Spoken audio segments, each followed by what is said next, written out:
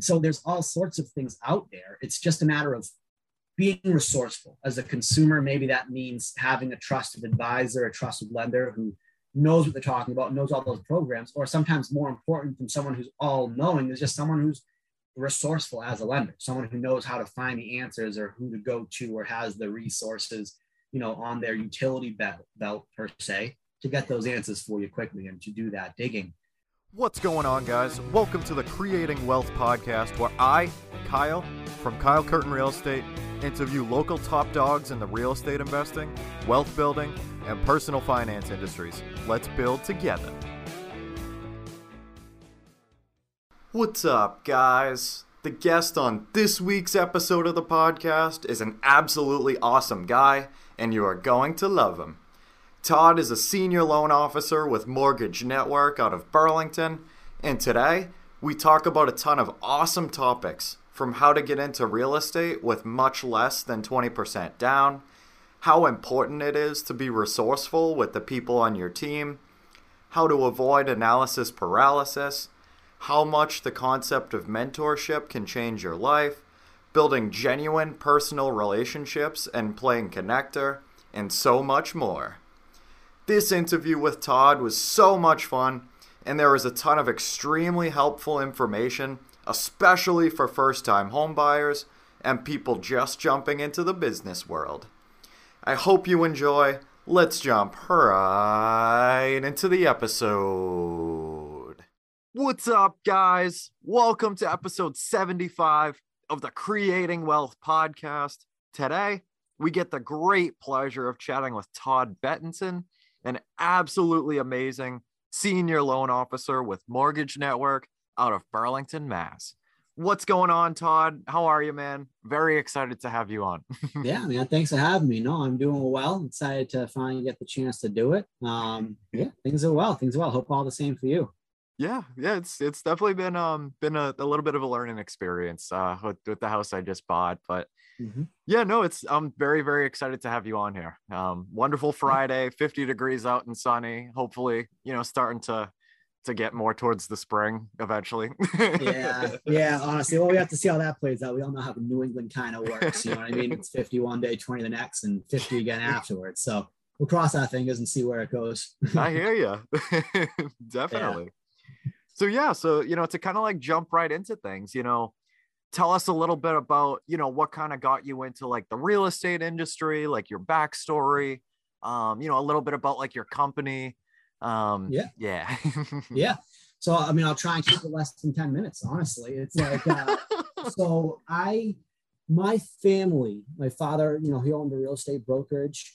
He's owned it for a while. He's been in real estate for a long time. So I have some family connections in the real estate world. And so in the very, very infant stages of it, my first involvement with real estate is kind of just listening to it when I was little, around 2014, I was working in retail banking, and, I decided to get my real estate license. And for me, trying to do both things, to juggle too much at once.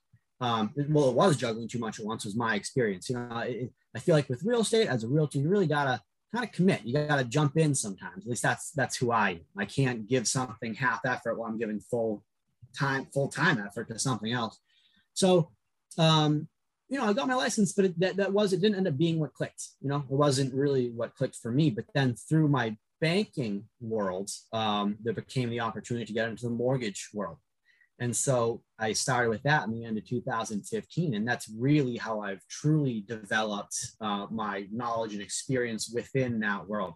And going back to kind of having that connection to the real estate industry from like a younger age, it was super helpful because, you hear all these terms, purchase and sale, financing falling through, contingency, all these things. And you don't realize you're absorbing something until, you jump into it. And now it matters for your career and what you do. And there's things you recognize, there's things you understand, there's perspective that you have that you might not have otherwise, had you not heard that stuff from a little age. So there was a little bit, just from being around it as in my youth to then just how my career happened to unfold. I found myself in the mortgage world about 6 years ago. The first two of it being with a small local bank that was fantastic. And then the last four, as you mentioned, with the company called Mortgage Network Inc. it's a fantastic place to work. Honestly, it's an awesome culture, great resources. Not to bore everyone to death with it, but it's a good. There's a lot of different types of places you can go to get a mortgage. You have banks where generally they have their own products and potentially portfolio products. You have brokerages where they're just literally a third party who connects applicants to the banks and to the lenders.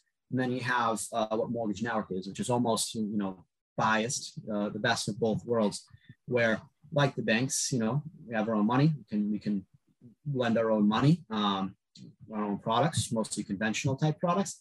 And then we have access to the FHA, VA, all those programs you hear about, as well as connections with local banks. So we can still do that connecting of people. So it's a good place. It's been a good path to this point in time. And that's kind of the surmised way I've gotten into the real estate world. And then, it evolves from there. So That's super cool, Todd. Yeah, I love that so much. And I thought that was really valuable. There was definitely a nugget in there a second ago about, like there's several different kind of places that you can go to get mortgages and like, different kind of loan products and stuff out there for different situations. And I know definitely, one thing that I didn't know, like before jumping into the real estate space, I figured, everything was like, 20% down conventional and that was it. I feel like that's kind of, almost like a standard kind of thing, if like you're not really knowledgeable about it. And it's definitely not the case. Yeah, no, it certainly isn't. No, it certainly isn't. It's like, that maybe it's being in the business so like directly, but it's like, I actually feel like it's becoming way more common knowledge that 20% down is not the case, And I think a lot of the time that becomes a talking point where it's like, it doesn't have to be 20% down. It has to be 20% down. It's like, well, yeah, and that part is not necessarily to everybody news anymore. I think what's news or what's important to learn is, well, in what situation is it 5% down or 3% down or 3.5% down? Because for the most part, I think a lot of people know, maybe not everybody, that like you can go 20 or 15 or 10 or 5. But a lot of people are just focused on single family homes or condos, whereas a first time home buyer, you can put it as little as 3% down. It's that simple. Or if you're a repeat home buyer, it's likely 5% down. But then you get into and like you literally experiencing it yourself personally, then you get into the house hacking scenarios where it's like, well, how do I get into a multifamily without needing the 15% down for a duplex or 25% down for a 3-family? What are my options? And that's where you have to get into the federal agencies, the state agencies. And the most common one people think of at that point in time is FHA, where you can go 3.5% down for the multifamily owner-occupied residence. But, there's also options for, in the state of Massachusetts, mass housing, where you can do it at 5% down and such. And there's all sorts of different products and programs, and some of them are state agencies. Some of them are, more federal agencies. Some are just portfolio products. There's doctors' loans where doctors can get homes, and there's no PMI. So there's all sorts of things out there. It's just a matter of being resourceful. As a consumer, maybe that means having a trusted advisor, a trusted lender who knows what they're talking about, knows all those programs, or sometimes more important than someone who's all-knowing is just someone who's resourceful as a lender, someone who knows how to find the answers or who to go to or has the resources, on their utility belt per se, to get those answers for you quickly and to do that digging. It's a constantly changing environment in the mortgage world. So really, it's about being resourceful more than knowing everything. The person who tells you they know everything, if you show me the person who tells me they know everything, I'll show you a liar. There's going to be things you have to learn, Yeah. No, I totally agree. And I love the way you worded that as well, about like, the different kind of situations and like, the tools on your tool belt for like whatever situation. And to your point as well about like, some of the like the state loans and stuff like mass housing and everything, like literally like one of my buyers told me about the MHP1 like mass housing loan. And like I've never heard of it before until they told me about it. I'm like, whoa, like it's just kind of crazy how, there are like some of those kind of programs that like most people don't know about. And like I'll tell like investors and stuff now and like, like first time home buyers that haven't, started looking or anything yet. I'm like, you guys got to check this out. I'm like, you know, maybe it will fit your situation, maybe it won't, but like, exactly. you know, it's like, let me just kind of like put this in front of you and like, you know, see how you feel about it. Right. Well, It's that's crazy. the thing. And that's kind of the value add as someone in the profession, right? Just kind of knowing the things that you can kind of point people towards and kind of, it's almost like immersing yourself in just conversation and learning and education, really. You know what I mean? For that the MHP1 that you're talking about, Yep. it's actually, those are two separate agencies. There's Mass Housing and there's Mass Housing Partnership. And so those are two separate products. But like, to your point, I didn't even mention that one beforehand. And that is a product. Like, that is another program for people to buy homes with some type of assistance. And so a lot of the times learning is seminars and webinars and seeing what's out there and seeing what people are, you know, what agencies are out there teaching what they do. But then a lot of it's just networking and talking. And when I talk about the utility belt of resources, I'm really talking about people, you know. I mean, your experience in getting to buy your home that your house hacking, like I see your podcast, I see how many people you talk to and how many people you're networking with and gaining the perspectives of, and everyone's story is a little different. And so much of the world, I feel like you figure out kind of through mentorship and just learning people's experience. I mean, there's a reason I feel like in history, the best tradespeople, like, I'm not a historian, so I shouldn't say like, oh, in history, the best tradespeople, but you know, the people who have mastered their craft, picked a person that they thought did it well and just trained under that person. You can't learn everything in a book or online. Some of it's just talking to people and networking and learning about how they did it. And then you find those little niches, because outside of even just knowing the products and knowing what's available, it's knowing how to use it within the market, not just knowing the guidelines, but what homes is this FHA mortgage going to work on? What situation is too competitive to be competitive with an FHA offer or a Mass Housing or MHP offer? There's that experience level stuff. You need to have those people to talk to who do it a lot or have the knowledge in it. And you kind of use that wisdom, that advice to kind of sharpen your own craft, you know? Yeah. No, thank you so much. But no, you're definitely right. You know what I mean? Yeah. Like, everybody's story is a little bit different. And, you know, just like reaching out and connecting with people, like, you know, across the board, like, you know, if they're like just buying single families or condos or multifamilies, you know, there's a lot of value in just talking to as many people as you can, you know, and to your point about, you know, like just knowing like some of the loan products and stuff like that, like that's great, but like you have to be able to like, you know how to apply it as well, you know, and there's like real life and there's paper, right? Yeah. You know, it's like there is how it works on paper. Yes, you qualify. Then there is real life. Like, what I can qualify somebody for a Mass Housing loan with down payment assistance to buy a place up to $300,000. Are they going to go and look for a single family in Boston? That's probably not going to work. It has to be the real situation where that applies. So there's the kind of like, you know, that I feel like is where, you know, experience and the networking and the kind of resources you have can come into play, because everyone has their niches. Everyone has how they've seen it or done it or how they've heard it. And the more perspective you get, I feel like the more you can kind of absorb from it. So, I mean, flipping it from the mortgage side of stuff and like the investor world, you know, I've talked to plenty of people who do real estate investment in different ways. You have people who are going to flip, or people who are going to compile a portfolio. That portfolio might be multifamilies. It might be condos. It might involve property management. It might not. It might have the end goal of selling off half of your portfolio once it's value enough to get the complex. Yeah. But there's so many different ways to skin the cat. And it's kind of like just kind of, I think sometimes the toughest part, and I don't say this to someone who's like so active in it that I can say like from experience, the toughest part, but it's like, I think the toughest part sometimes can be like analysis paralysis, where there's so many options, or you don't have your preference in place. And so you don't want to go too far down any path because you want to leave all the options open, but then you don't get started either. And I feel like the biggest thing is to just make a plan and start with that plan, because, you know, I do a decent amount of reading and I can't take credit for every phrase I'm going to spit out. I'm serious. I've copied probably most of them, but there's a book I read, I think it's by Jeff Olson. It's called like The Slight Edge. And it's a great book, but one piece of it, like one little piece about it, is kind of like the plan isn't what gets you to the finish line, it's what gets you started. And it's basically to say that like your plan's going to change. You don't worry about making the perfect plan. Just make a plan and start with the plan, and it's going to evolve.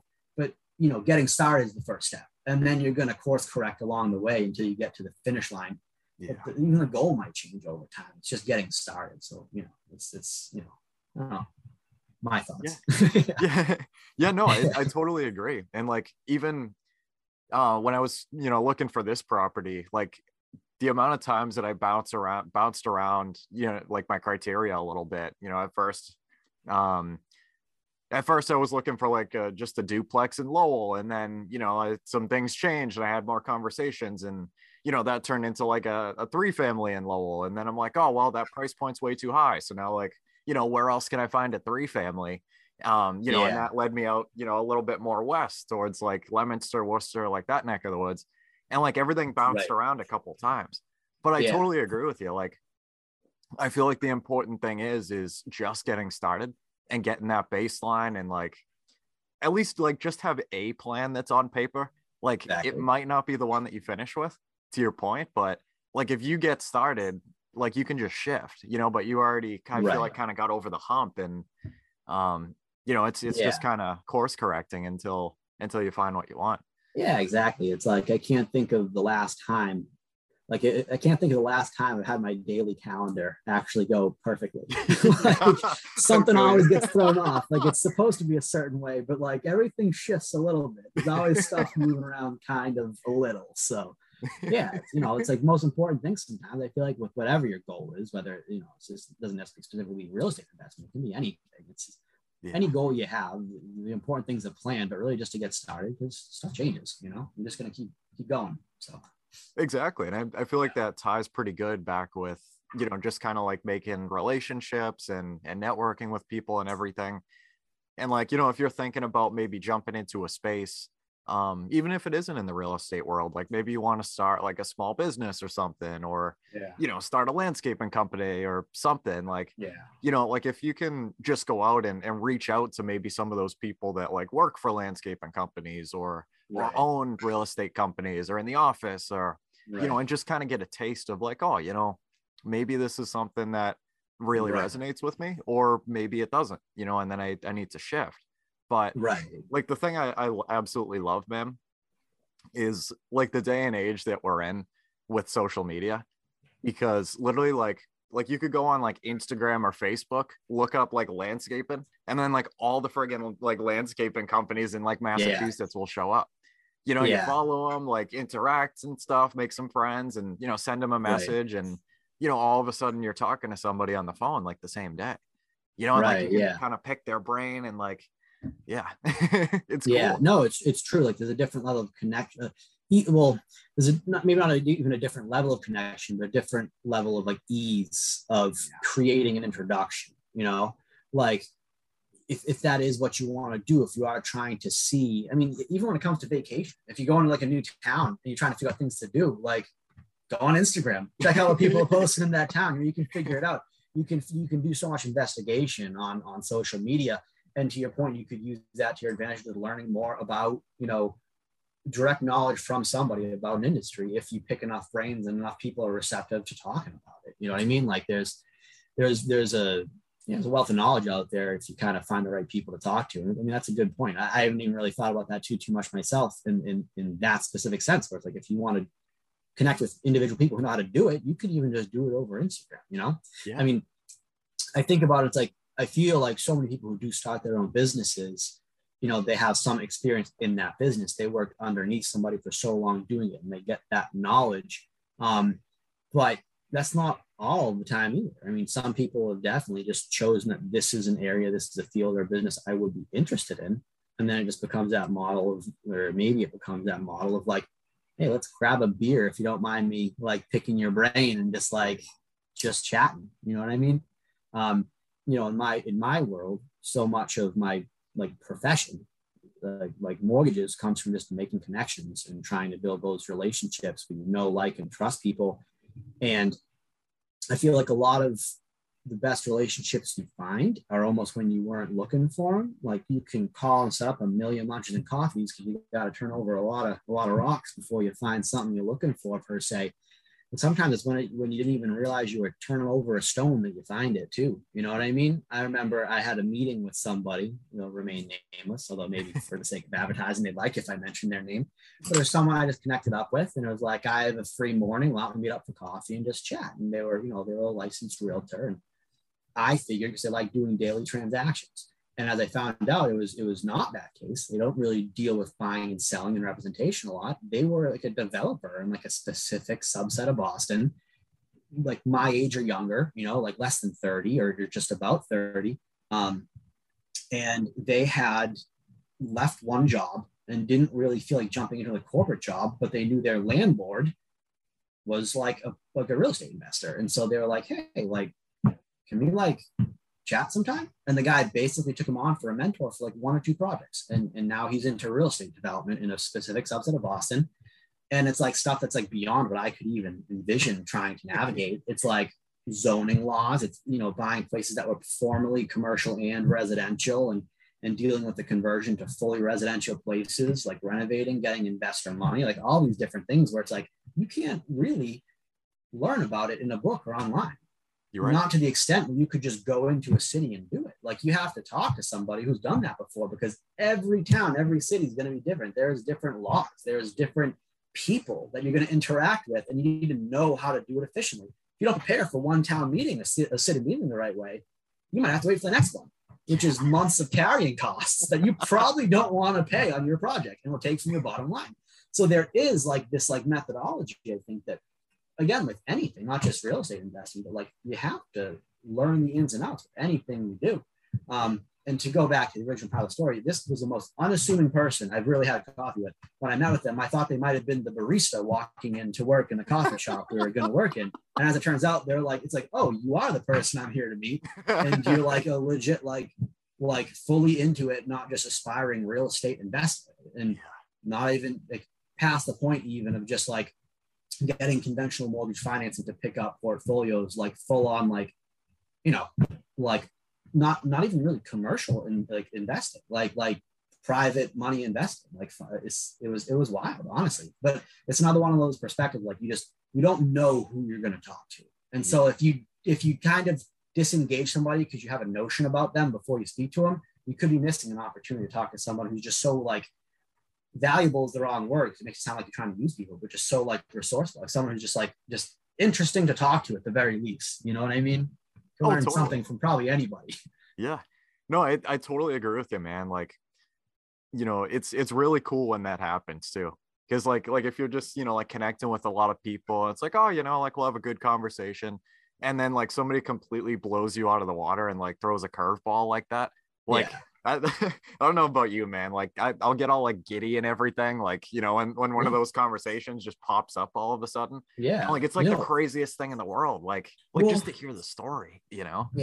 No, I mean, it totally is though. If you frequent networking events and your job in any way involves coffees and lunches, it's like that can get mundane if you treat it as a, how do you put it? Like a scripted dialogue. If you have a plan going into those conversations, eventually the vibe's going to turn into something scripted or salesy or whatever it is. Yeah. And so truthfully, even if there's a way to make that work within whatever profession you're doing, software sales, real estate sales, mortgages, to me, you lose the purpose and you lose the drive because it's just not fun anymore. If there's a 4-month stretch where the dollar return isn't there, you're going to lose interest because it's only serving one purpose, and that's to make you money. And the market sometimes dictates what's going to happen. So it's like, if I'm going to try and continue to do this job at a good level for a long time, I have to like it. Yeah. And so if I'm being honest, my favorite part of the job is like networking with people. But like you said, the most exciting moments of that networking is when you actually are speaking to somebody and it's like this, it's really actually like a natural connection. It's not just like a coffee for the sake of seeing if there's a mutual business that we can profit each other. It's like, not to keep referring to books over and over and over, but a good friend of mine referred a book to me called Go Giver a long time ago. It's probably one of my top favorite books. And it's this whole book about if you forget the mindset of being a go-getter and just decide to be a go-giver, where your intent isn't to go and, get things. Your intent is to go and give things to help. It's like, just putting that kind of goodwill out there eventually gets the reciprocity back that you're ultimately looking for as like a go-getter, quote unquote. And honestly, it makes networking more enjoyable, honestly. Like it even feels less slimy when you're asking people like to help, because when you conceptualize yourself as trying to get things, your offer to help is like, can you give me things? Like, Yeah. Whereas when you authentically conceptualize yourself as like providing a service, and you just want to like show that you can help more than someone else can, no one in particular, just in general, it doesn't feel as gross to be like, hey, listen, this is my workflow. Like this is how the process would work with me. And, don't just trust me, but eventually, hopefully you might get a chance to and I can show you. But yeah, I don't know. It's like that networking stuff. It's fun when it's authentic. It's not rigid. It's not boring.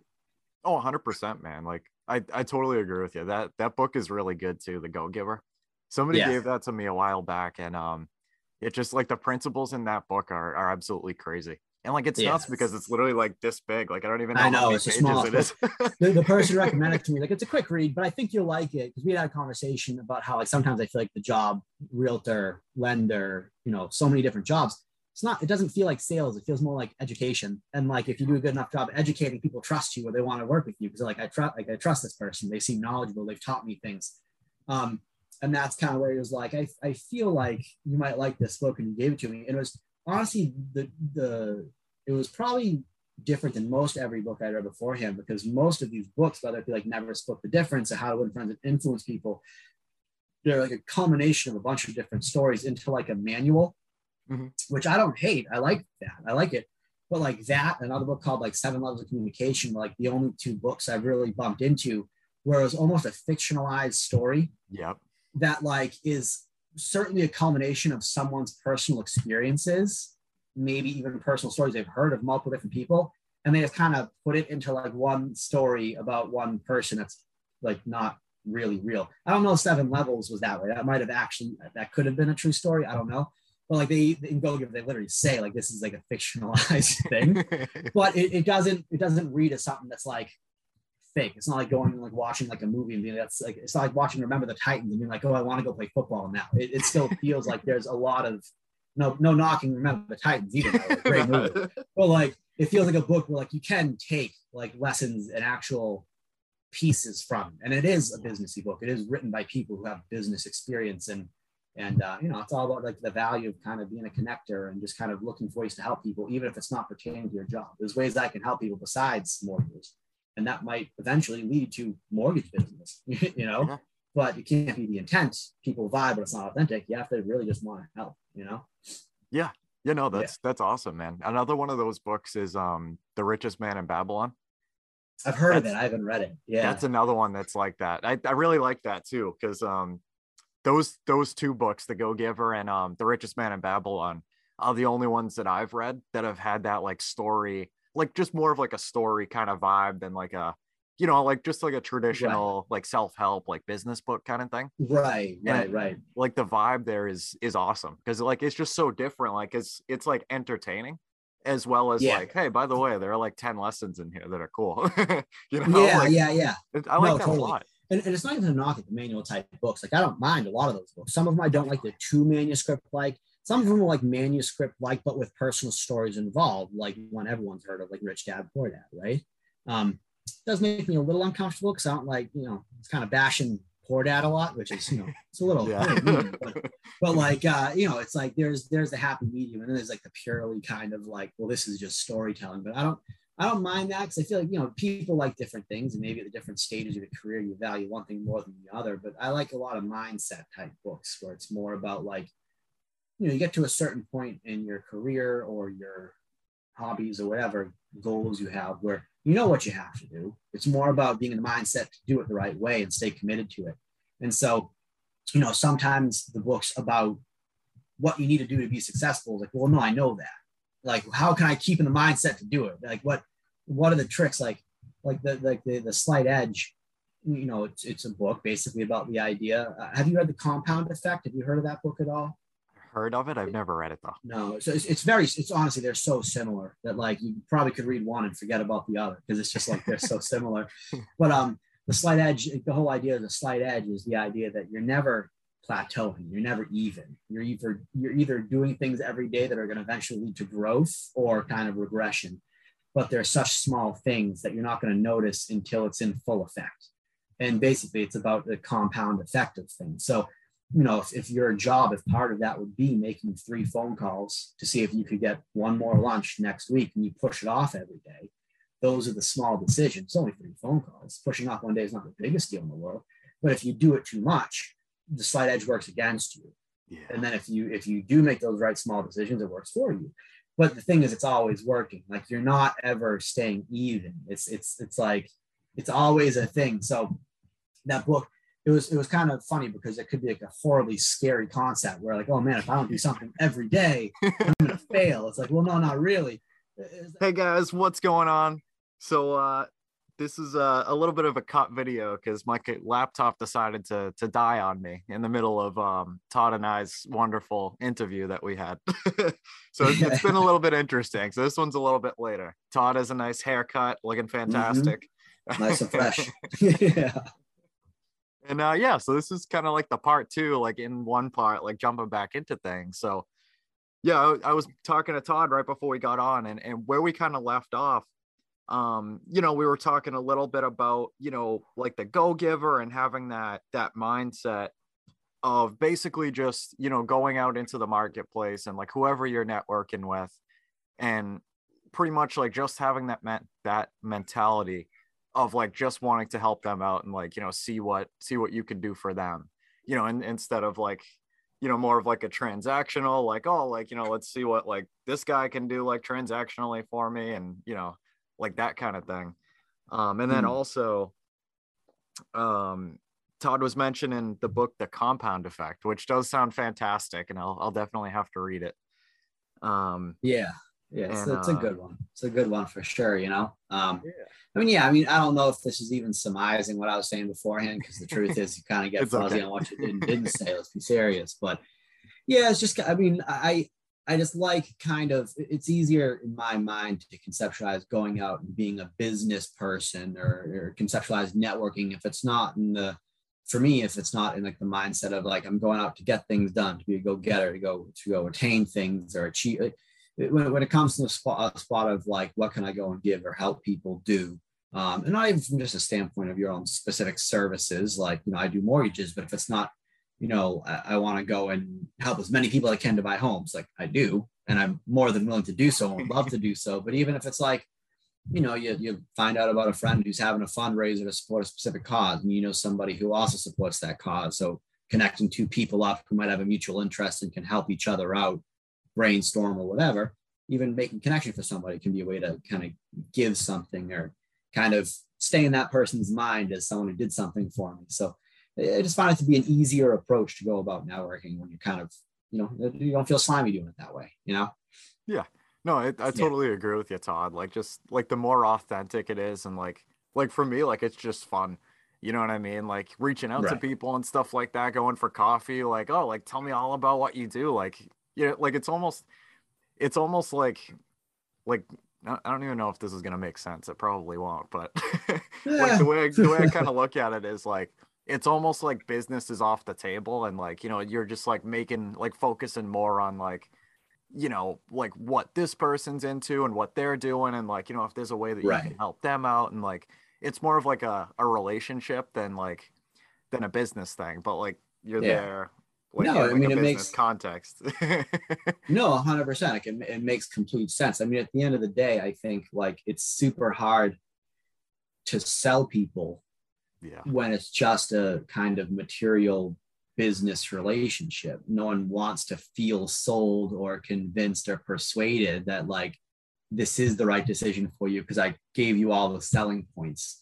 It can work. You can do that. I don't feel like it's necessarily the way to form a long-lasting business relationship. Like you might get a transaction out of it. You might gain someone's trust for a little while, but you're going to have to do a lot to keep it. Yeah. Whereas if you kind of I feel like if you front load that trust factor into, like you said, taking business a little bit off the table, I might go to the coffee the first time I meet somebody and talk all about business. I don't know. it just kind of depends on what the conversation goes. Because sometimes you go and you don't even really talk anything about business. You just get to know each other more. And at the end of the day, I think the people we do most business with is the ones we know, like, and trust.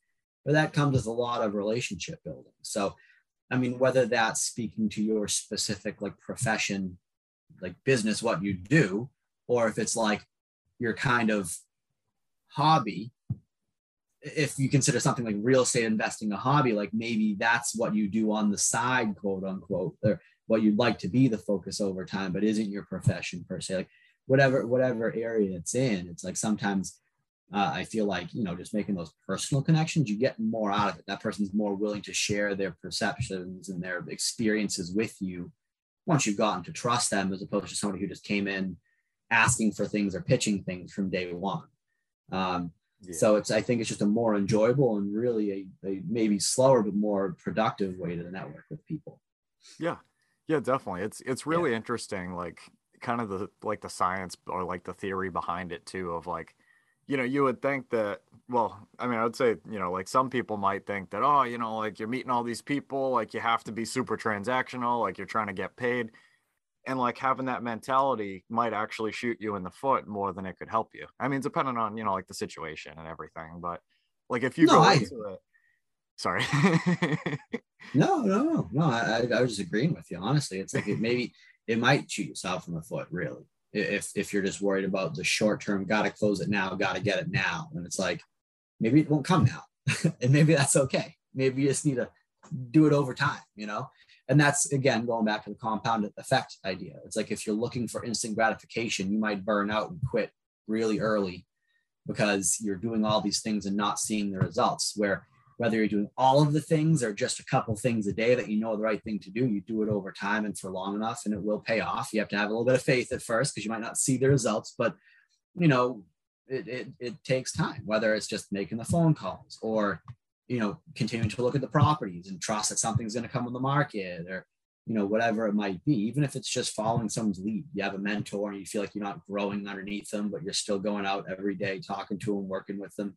You know, it's just doing those consistent things that I think, you know, on the inside, you know, should be working and will work. You do have faith it's the right stuff to do. You just don't see the results day in, day out. It's over time, which can be stressful. But I mean, it's funny because it's such a kind of broad, I don't even know what this conversation is pertaining to specifically. Like, it's not about like work. It's not about this, that, the other. It's just like kind of stuff. And just, I guess, networking in general and whatever you're trying to grow in, personal, professional, it's like, I feel like it applies to it all to some degree, you know? Exactly. No, I totally agree. And there was something you said a minute ago that I really like, and I want to kind of talk about a little bit, because I've started to kind of see it actually like super recently, and that's burnout.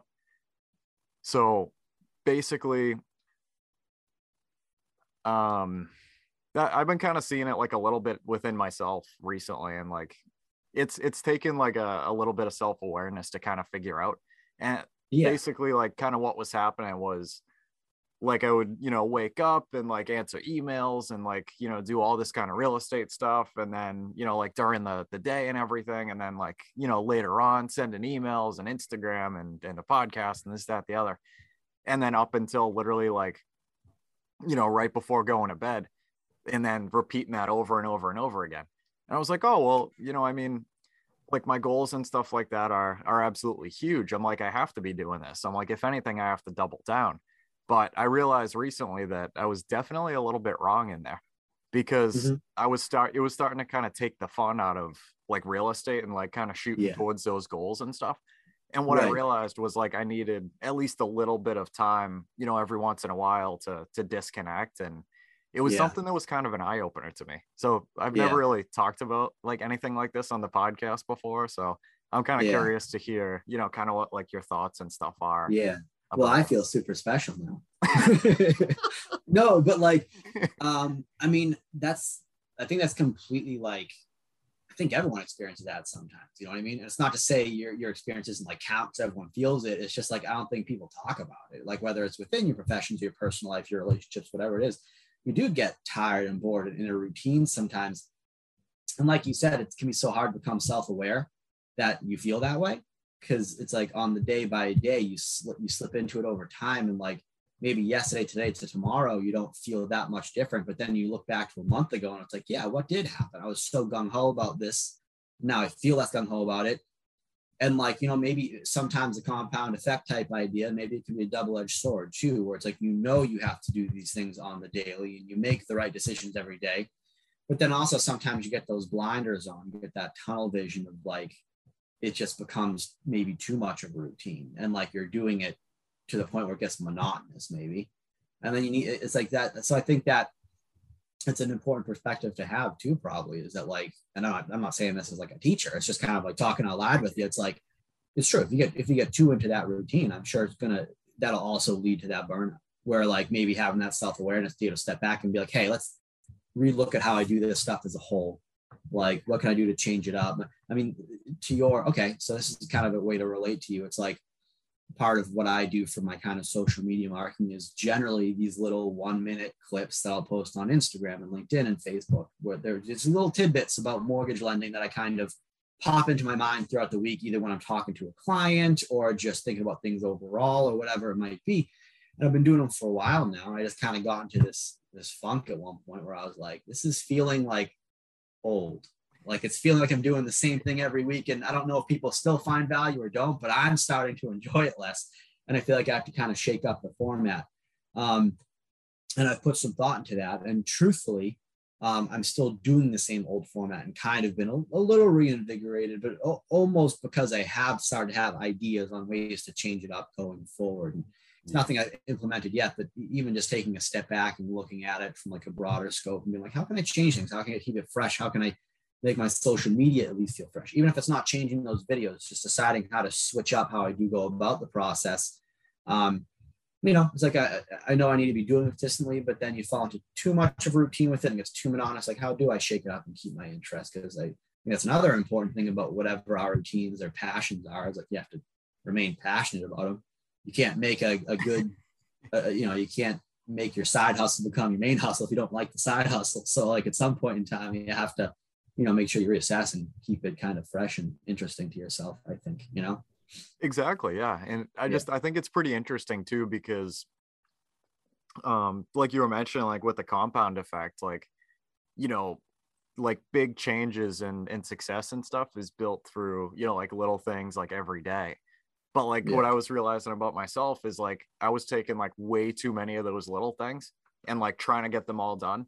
And then when like, only a couple of them would get done, because I'd be, pretty like unmotivated and stuff by it. Like I'd be crushed because I'm like, oh, like, why am I not finishing all this stuff?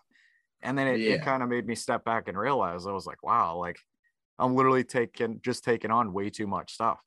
And like, since I've realized that, like I've toned it down a little bit. And I've been literally banging out like those couple things every single day. It's just like pretty interesting. You know what I mean? Like it's just like a real thing. And no, for sure. I feel you, man. I mean, it's like, I think we talked about this one beforehand too, but it's almost like, you have your plan on the day, on the week, whatever it is. And like the plan's just what gets you started. It's going to change over time. I feel like no one's initial plan has got them to the finish line in most circumstances. It's just kind of what got them the confidence and the faith to start up. And then you just kind of keep on going until you get there, and you correct things along the way. And that's fine. Whatever path you take it. There's no time to really regret the path that got you where you are if you're happy enough with where you are. So, you just do it. So, yeah, totally. Yeah. So Todd, I like to ask at least this one question to everybody, because the answers are usually pretty interesting. Mm-hmm. So how do you define wealth? Yeah, I mean, that's actually a super interesting question, honestly. I mean, like, I feel like wealth means something different to everybody, which I guess is like exactly your point of this question. I almost feel like wealth being like security and comfort, like whatever that means to whoever, really. Like, to me, if I thought like of myself as being wealthy at some point in my life, it would be that, like, if I'm being frank, like, money's not an issue and you have the comfort to kind of do what you please without having to worry about that financial, the worry aspect of it. Which is not an eloquent way of putting it, but that's how I kind of feel about it, I think I've always felt that way about it. But one, because we talk so much about books, one book that kind of put it in a way that's not exactly how they put it in the book, but it kind of makes sense to me. It was on Rich Dad, Poor Dad, which, I mean, everyone's heard of that book for the most part, but I believe his definition of wealth was along the lines of like, where you don't have to work in order for your life to pay for itself. Like your assets, the asset portion of your balance sheet will pay for your lifestyle, which I do think in this day and age is potentially a lofty goal, right? Like it might be hard to imagine that you have a business or real estate investment that is legit so money producing without your hand on it at all, you know? I mean, that could be a lofty goal, but to that idea that you have something set up where you don't have to be grinding all the time, you know, where you can take a vacation or you can retire and not have to have your full hand on something to live the life you want to live. To me, that's kind of wealth. And I hope it doesn't come off as materialistic. It's really supposed to come off as like, don't worry, the ability to like to enjoy the people and the places you've always wanted to be to, with the people, again, with the people you want to be with, at the point where like, yeah, you've put in your work. You want to just be able to kind of ride off into the sunset. So, I mean, to me, that's kind of what it would mean. And, you know, I'm sure there's a million other ways to look at it, but yeah, that's kind of how I would think of it, you know? No, I love it. Yeah, you're definitely right. You know, to basically, you know, just kind of like be able to do the things that you choose to do rather than, you know, some of the things that you're obligated to do, you know, in some ways. Like I don't want to like be like 70 thinking I need to work so we can make sure we pay this bill, that bill, or have groceries. Yeah. I do mortgages. As long as I have a computer, I can continue to work. So truthfully, I'd love to be 75 and still do 2 mortgages a year, just for the hell of it. Who knows? You know what I mean? But like, I don't want to have to rely on, you know, and that's like to me, that's what like wealth, that's what that is. I mean, in another way, I suppose you could, maybe I should care more about this too, but it's almost like, you know, wealth could be like a legacy thing too, where it's like, I want to have enough wealth. I want to have like wealth to the point where like, you know, when you pass on, when you die, like you have a legacy to pass on to somebody. But you know, I think my gut reaction when you tell that to me is basically just to be able to be comfortable for like me and the people in my circle, the ones that, you know, I care most about, like to be able to just have the means to enjoy life as it goes on without worrying about money. Yeah, I love that so much, man. It's so true. Just having that freedom. Yeah. Have you gotten any wild answers on that one? Maybe it's hard for you to say because I feel like if you have, you might want to call out anybody who said it. No, you don't have to answer the question. No, I'd say you're most of them were pretty much to your point. You know, just having like that abundance and having like the life balance. You know, of being able to kind of enjoy yourself in different areas of your life and stuff. And it's pretty much all like centered around like the same idea most of the time. Like, I don't think people are being gluttonous when they say that. I don't think they're saying they want to ride with Jeff Bezos. I think they're just saying like, no, I just want to like be able to exist and not like have to, you know, clock in and out till I'm 80 years old. You can clock in for 40 hours a week when you're 80 anyway, but you know. Exactly. And then you can ride into the sunset. Yeah, exactly. Yeah. Whenever it works for you. Yeah. It's the dream. Honestly. So what is something that you kind of thought about like business, networking, or like wealth creation that changed as you went along? Or like as you kind of got deeper into like real estate and business? And I almost feel like we touched on this several times to some degree already, but it really, because it wasn't like the thought changed. It's just like it felt different as you experienced it. It was more about like how like, you know, you can make friends with people, but that doesn't mean you're necessarily going to start being their trusted resource for the profession you do. Yeah. Like there was a long time in the mortgage world before I was with my current company where I'd go to networking events but I wasn't as dependent on, you know, I just talk about being a go-giver, and here we're going to talk about getting business, but I wasn't as dependent on being able to get my own business. Yeah. And I think that I was well aware that getting to be someone's trusted, you know, service provider for what you do takes getting those people to know you, to like you, to trust you. I just think I actually underestimated what it really does take to build that relationship to the point where like you really are the trusted person, like you are the go-to. So I suppose like what was different about business and this, that, the others, how little suit and tie it is and how much just personality it is. Like, there was a point in time where it's like, oh, I need to show up in like a suit and a tie and these shiny shoes and have the fresh haircut and all that stuff to be able to attract business. And like, if that's what gives you the confidence to go and do it, absolutely do it. But it was more so just being comfortable with yourself enough to know that your authentic self will actually be able to connect with people in a way where they'll sense your confidence in your ability, and they'll give you that world, they'll give you that try. And then what it's about is just doing right by it. If people are going to trust you with their business or their client's business, or whatever it might be, I mean, you do have to provide a value add. You do have to show that you can get the job done. You can't just take it and then take it for granted. So I think it was just legit. Like, it wasn't like it changed my mind.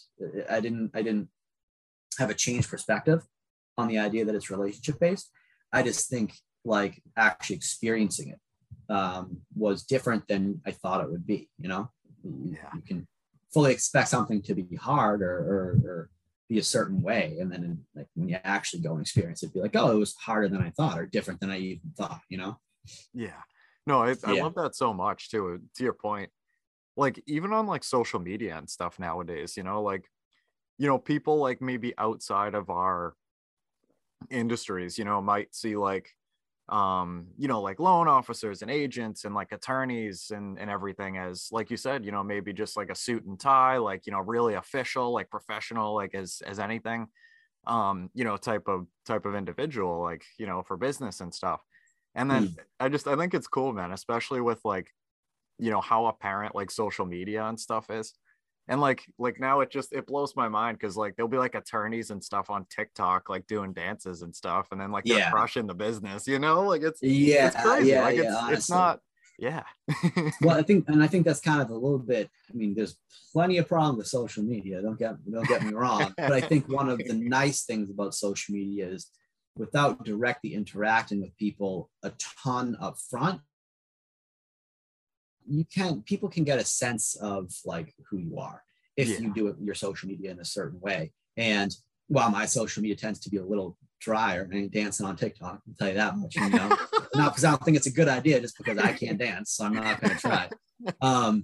But like, like if you go and you look at my Instagram, reels or videos, my Facebook posts, they're mostly me sitting in front of a camera, just kind of telling a tidbit. And that's truthfully because like, that's kind of like what I like to do, is just educate a little bit on what I know and what other people might find valuable. And I do it, and literally most of my videos will be in this exact same thing, because I just wear this pullover all the time, as well as others. But also it's like, the way I talk is just how I talk. Like, it's all conversational. It's how I talk, it's how I dress. And I think people can vibe when you're being authentic. And I think that's what actually gains trust with people, where like there's people who I either haven't spoken to before who reach out to me for mortgage stuff, or people I haven't spoken to in 10 years, but you can kind of pick up a conversation quicker with more comfort. I feel like when someone feels like they've seen you and heard you and gotten to know you like even a little bit, or like stayed in touch a little bit because they've seen your videos, even though you haven't talked for 10 years. So it's like, it is a way to kind of, I think, keep people like cognizant of you and how you are and how you talk, and keep you familiar, for lack of a better way to put it. So I do like that about social media. Kind of, you don't have to show up in a suit and a tie to gain people's credibility anymore necessarily, No, I love that, Todd. And I love your social media as well. I love the videos and stuff, man. They're awesome. They're super helpful. But yeah, it's crazy, man, and like it's just lost my train of thought, but no, it's all good. I mean, like, there's a lot of content. There's a lot of content out there, that's what it was. And I just feel like, I mean, not to go down a rabbit hole myself, lose my own train of thought too. It's just there's too much out there. Even sometimes, like, you can get lost in it and stuff. So I try and limit my like intake of it, and to some degree my participation of it in it, I should say.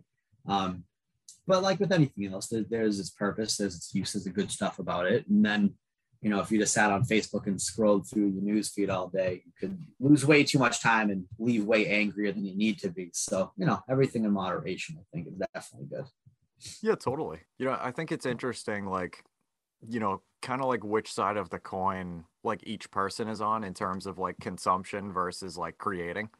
And like you said, like Yeah. if you're like sitting on Facebook watching like, kitchen hacks or something like that Yeah. for 9 hours a day, like great. But, at the same time, like, if you're trying to, like become more like well known in the community, or like, you want to work on like your own business or whatever, like you could be doing, things like what you're doing, and like, putting videos and like pictures and stuff out there, and like, showing off, well, like showing like who you are as an individual, and like giving value. And then it's interesting, kind of like the paradigm between like consuming and creating, because like if you're more, I don't know, like if you're more on the consuming side, then like you might not be able to benefit as much. But if you're on the creating side too much, like maybe you won't really see what's kind of going on in your space. No, 100% too. I mean, I think if you're it's like part of it's honestly like you kind of have to consume a little bit to know what you want to create too. I mean, like before I gained any confidence at all to make videos on Instagram, because I'm not like, I don't part of the reason I don't really listen to my videos before I post them anymore is because it's way too easy to pick them apart. And I'm just like, no one cares, Todd, just post it. Like literally no one cares.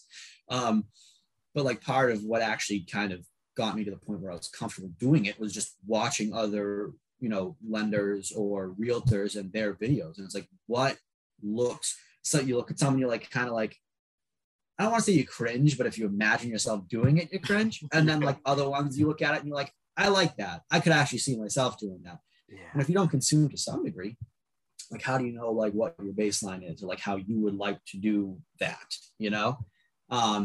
and then at the same time, if you, like you said, if you just consume too much, you can just get lost in watching, or like whether it's kitchen hacks or whatever, I mean, those ones are pretty, at this point, if I do get, sometimes not even kitchen hacks, is it? It's just like legit like food porn. And I'm just like, that looks really good. That food looks really good, but I just don't know if I need to be scrolling like 10 more of these before I finish up my day. So I get stuck sometimes on there. I actually just deleted TikTok because I was getting stuck on it. Like they really hooked honestly me it's the ultimate one. It's the ultimate. I hate to use the term time waster because it's so negative, but like you can spend a lot of time on TikTok. Definitely spend a lot of time on TikTok. Yeah. Yeah, it's interesting, like just the amount of power that we have on social media. And like I wish I could have kind of saw, like everything like before the internet and stuff like that, like maybe like 10 or 20 years before that, and kind of how things have like drastically changed. I know. Well, and it is curious because like, I think I don't know, I mean, I do remember like AOL dial-up modem internet, like I have that, so like I have a little bit of a before after, and you might have the same experience where you remember maybe modems and stuff like that.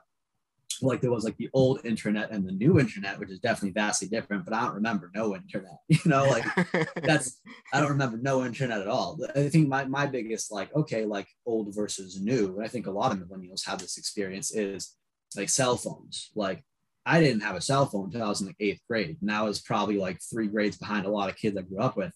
And that initial cell phone, like the Nokia box, where like it was so cool, you had Snake, so like that was my first, like I have the pre-cell phone thing where like, okay, you used pay phones, you had to rely on like who's picking you up where and where do you meet.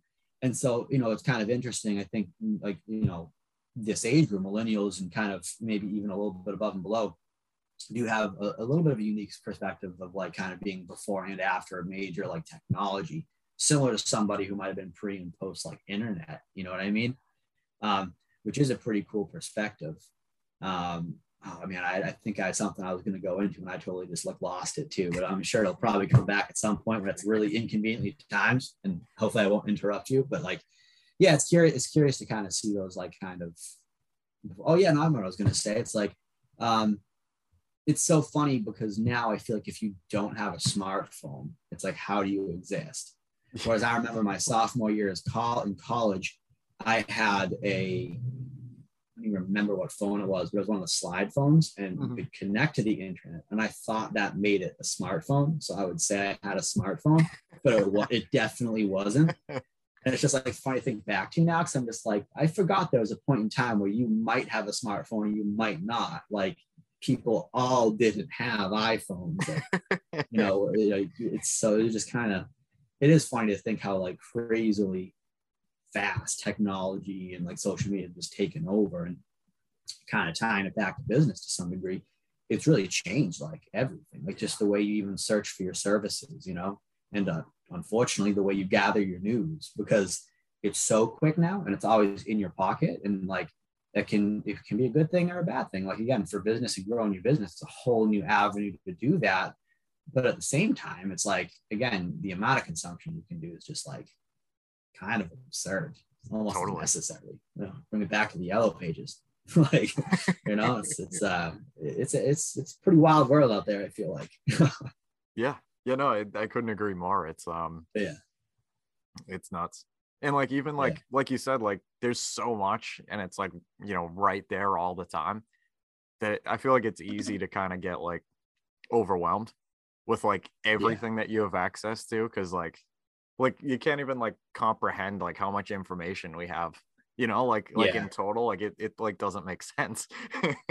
No, honestly, it's like, I feel like we've gotten very good at just like reading a headline really quick and either deciding if it's true or false in a headline, or just completely blurring it out and moving on with your day. Like you're probably good at one or the other, maybe a little bit of both. But I've started to pride myself on being able to just scroll by and not even pay attention, because I'm just like, I don't even recognize these news outlets anymore. And honestly, like, I'm not going to concern myself with it. I'm just going to keep on scrolling. It can just take, I used to watch news in the morning like pretty consistently. And what I realized was, and you have your outlets that you like to go to. And then I kind of realized it was only because I tended to agree with that outlet. And furthermore, even though I agree with them, I still kind of like, after that half hour of TV, I still kind of was just like this isn't a pleasant start to the day. It's like everything's just trying to get you kind of riled up. Yeah. It's like, you know what? I'm just gonna like drink a cup of coffee and either answer some emails, or heck, if you want to play Wordle, you go ahead and play Wordle, like do your morning thing, and then just start your day. Like just skip the news. It doesn't even help you anymore sometimes. Yeah. So yeah. No, definitely, man. And like if it's like super important, like whatever it is, like you'll hear about it eventually, like yeah. And it's not exactly, well, and it's not to say that like, exactly. Yeah. You're not going to avoid all of everything that's happening in the world. In fact, it's probably a bad idea. You have to keep up with certain stuff. And believe me, like I think you're always tuned in to the news that is like specifically relevant to you and what you do. Like I have my daily mortgage like newsletter, like the industry newsletter that comes out, and like, you bet I'm kind of paying attention to that stuff. Like that's relevant and it's unbiased. Like it's info you kind of need, It's kind of like the talking head stuff that you tend to start wanting to avoid after a while. Because you're just like, man, like I just, they're so good at like kind of speaking to you in a way that just like it sticks in your brain, and then it gets you angry at people who didn't do anything yet. It's like you're like ready to be angry at somebody who disagrees with you before they've actually disagreed with you or taken a stance on something. And you're like, wait a second, but I've known you for a long time and I like you. So why am I getting ready to get in a fight with you? Like, this doesn't make sense right now, It's like, just let it go a little bit, Yeah, we're at a very interesting point in society at the moment. Yes, I think that's fair. I think it's fair to say. Yeah. Oh. So Todd, I got one more question for you, my man. And we answered it a bunch already, but I'm going to ask anyway. The question was, do you read? But what is your favorite business, investing, or real estate book that you would recommend to anyone? If you had to pick one. Or two. That's or more. Yeah, I'll give you two, but I'll try and do it like a number one and number two. Sure. Because you say it's for everyone. For everyone, like business, not business, just everyone I think could benefit from it. I actually, one that we haven't even talked about, probably How to Win Friends and Influence People, with Dale Carnegie, just because like that really is every it applies to everybody, you know. And that's not even, I mean, it's cool because it's just an old book, but like it's a book about people, not about like technology. So like, you know, technology changes, but people don't. So that it still applies, you know. And I don't think you need to be a business person or a stay-at-home mom or dad or anything for it to be less or more relevant. It's literally just like how to be friends with people. And I think, like, generally speaking, whether it's for your personal enjoyment of life or for business, that's probably a good kind of social skill to have. So as far as something that applies to anybody, I'd say that. And I say it also specifically because my favorite business-y type book, you know, I tend to feel like people fall in two categories. Those who like the manuscripts, you know, you're maybe kind of like Never Split the Difference or like 10X by like Grant. I can never remember if it's Cardone or Nardone, but hopefully no one yells at me for that. There's a lot of people who love him. So, so like, you know, you have your manuscript type books, and then you have your kind of like philosophical or mindset types of books like Slight Edge, Compound Effect, and Go Giver. And truthfully, I'd probably say Go Giver if we're going to like the businessy type books where it's either manuscript or kind of mindset. Just because Go Giver to me, it's like, you know, if you work in a business that is kind of up and down, like real estate or mortgages or the finance industry or whatever it might be, I feel like you always hit those ruts where you kind of feel like you're mentally struggling a little bit, and you know what you need to do. Like you kind of have all the prior knowledge of the actions that yield results. You just get in that mindset funk. And sometimes I just feel like Go Giver is a great book for like when you're feeling like the payoff isn't there. It's a good book to remind you that it's not always about the payoff. It's really just about you doing the right thing. And so it's a good book to just kind of like center yourself, I feel like. So that's my personal favorite book that, you know, for just recommending to anybody, I'd say is that. If you did want it, so now this is book number 3. If you do want to go the manuscript way, it's definitely Never Split the Difference. That's definitely my favorite as far as like a more like, you know, how to tackle a specific thing. Because Never Split the Difference is just so much. It's supposed to be about negotiation, but it's really just about conversation. Because I mean, the way Chris Voss kind of puts it a little bit is like every conversation is kind of a negotiation, right? Or at least a lot of them. Like there's a certain end to that conversation you're hoping to get, maybe. And there's just a lot of really interesting tidbits there, just about like, you know, it's to try and summarize it really quickly, I suppose, he was like an FBI negotiator who like revamped how to do hostage negotiations in the 80s. And like he took it from like an aspect of like set a deadline, like, you know, come out with your hands up type stuff, to like, you know, these people kind of like got the idea that these people are like, we don't know anything about them. We don't know why they're doing this. They're definitely going to be high anxiety in these scenarios. Why don't we try and like speak to them like they're like people and understand like why they're doing all this, and maybe if you can gain their trust or understanding a little bit, you can coax them out. And like it started working. And so now he just kind of applies it to, you know, anything you do, whether it's like negotiating for a new job or pay scale, you know, talking to a client you're hoping to work with, a colleague, you know, maybe you have a potential team member you're hoping to recruit, like whatever it is. It's just like, it's just a book about conversation. So you asked me for 1, maybe 2. I guess I gave you 3, but those are a good 3. Yeah. No, those ones are phenomenal. Honestly, I'll have to I have read all 3 of those ones. And they're super good. I haven't read them in a while though. I'm definitely want to go back and read Never Split the Difference again. It's been a little bit. I like that one. With Never Split the Difference too, the first time I read it, actually being frank, there was a realtor who had recommended it to me, and I was like, this book seems kind of long. I'm going to buy the Cliff Notes so I can talk to him about it afterwards. And so I bought the Cliff Notes and read the Cliff Notes and was like, that was really good. I want to read the full book. And that's how I read the full book. But that being said, you know, I can vouch for the Cliff Notes. If you're just trying to like breeze through it again real quick, it's like they actually have some pretty like short form versions of it, summaries, that I feel like that even that itself is like, oh yeah, I remember all this stuff, you know? That's interesting. I honestly Yeah. didn't know that, to be honest with you. I thought like, because like some books, man, like I'll be interested for a while and then it starts to get really dry and I'm just trying to like, make it through it. Right. I didn't know that there Right. was like literally like shorter like versions of it and Yeah. stuff. Yeah. No, I've had that experience before. We can, can I ask myself a question? Go Is right that ahead. allowed? Yeah. Go for it. So, what is it? Oh, come on. I have it literally right next to me. There we go. Napoleon Hill, Think and Grow Rich. Yeah. Yep. I didn't love it.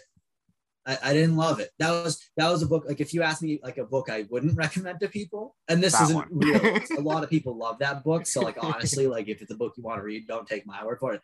I started reading it and I was like, I can't finish it. I don't love this book,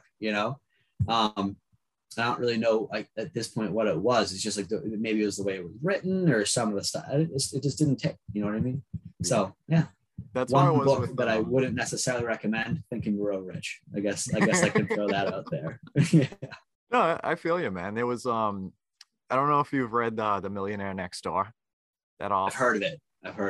That's how I kind of was with that one, man. Like the principal spoiler, I guess, but literally like a one sentence spoiler for the entire book, in my opinion. It might get ripped apart for it, but whatever. Is literally like, you never know, like your neighbors could be like millionaires, like, being so humble and everything. And like, not every millionaire and billionaire is like, all the stereotypical, like the cars and the girls and the mansions and pretty much like that was it. But like the entire book, man, there's like graphs and data and like it's like a textbook, and I couldn't do it.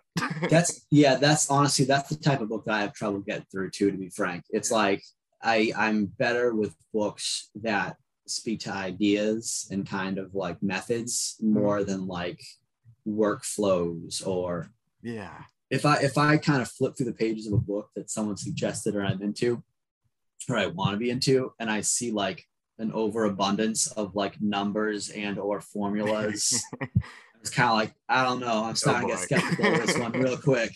Like this one's real. I'm not sure how much patience I'm going to have to see if this one picks up on me. So no, I feel you on that. Honestly, sometimes just kind of like I get a vibe about certain books. This is going to be a manual, isn't it? I mean, another one that like I didn't love was High Performance Habits. I haven't read that one. Not to be crapping all over authors in their books. Not that they care what I say either. It's okay. They're not going to be offended. I can almost guarantee you that. High Performance Habits. Someone recommended it to me, and I read it. I read the whole thing. I was like, yeah, it's pretty good. But it was one of those ones where it's like, I feel like the beginning of it's kind of preaching like, no matter what business you're in, if you follow these 10 steps, you will have success. And I'm like, I'm not sure if you can blanket statement that over every business that anyone's ever run. I feel like you're trying to make your book a little more important than it actually is. Yeah. I mean, again, for some people, it might be like the perfect thing they're looking for. You know what I mean? It's all. I guess it's all about what you like. So. Yeah, I think it's interesting too. Like, pretty much like what resonates with certain people in certain books, and like even like some people on the podcast have said like like their favorite book has like varied based on like what time of their life that they're in. Yeah. So like reading like, Rich Dad Poor Dad at like the very, very beginning of somebody's journey versus reading it like 30 years into financial freedom, like it might not like hit the same way. And it's kind of one of those things that like I picked up like, yeah.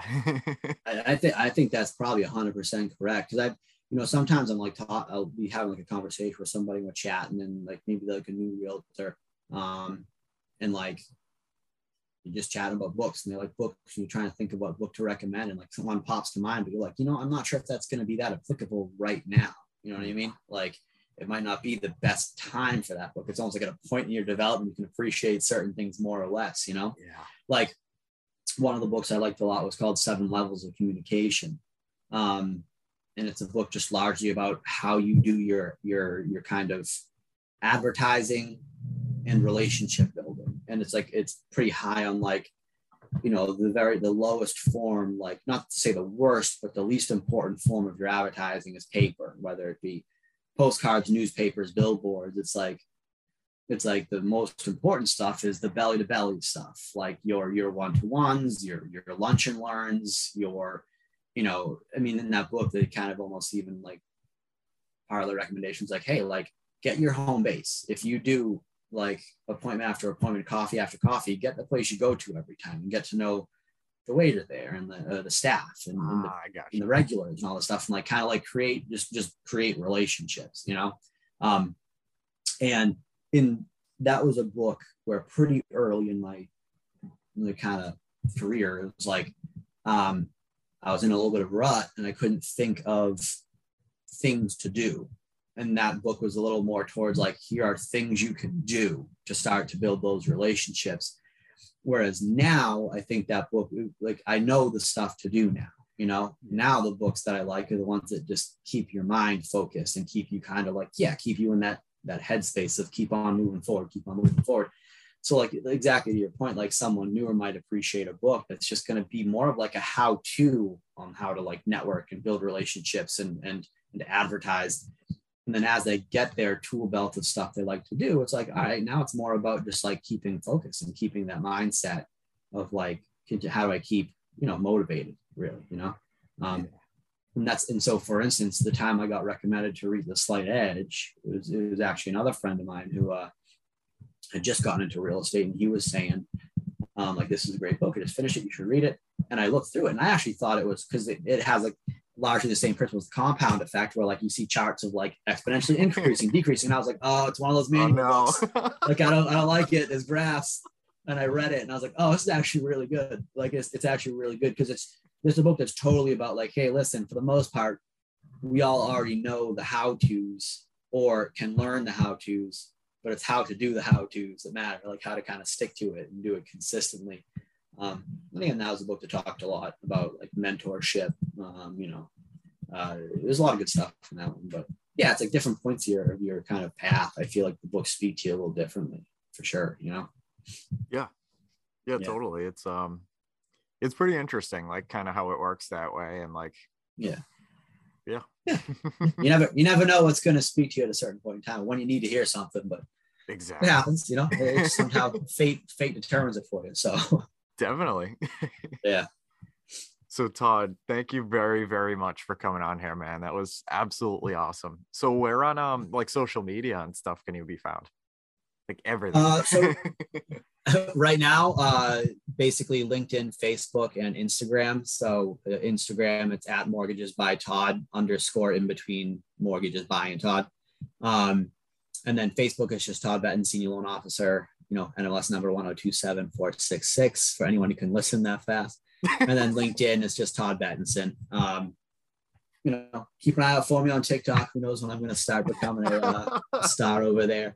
And I have a YouTube page, not super active on it, but at some point in time, I think I might start posting some longer form videos for anyone who is kind of interested in learning and doing a little more deep dives into some of the 1-minute videos that I do on my Instagram. So if anyone finds value in those type of things, hopefully in the future, there'll be some long form stuff on YouTube. Definitely, man. I love it so much. I'll drop all that stuff below and yeah, keep up the great work, man. Thank you very, very much for coming on. And yeah. No, absolutely, man. Thanks for having me. It was a pleasure. All right, guys, that concludes our Creating Wealth podcast episode for today. I want to thank every single person that has listened this far. It really means a lot to know that people can learn from me and with me as we build wealth together. Hopefully you can take home at least one thing from this podcast that will improve your life just a little bit. If you could, please check me out on social. That's at Kyle Curtin Real Estate on Instagram, Facebook, and I'm on Bigger Pockets. Until next time,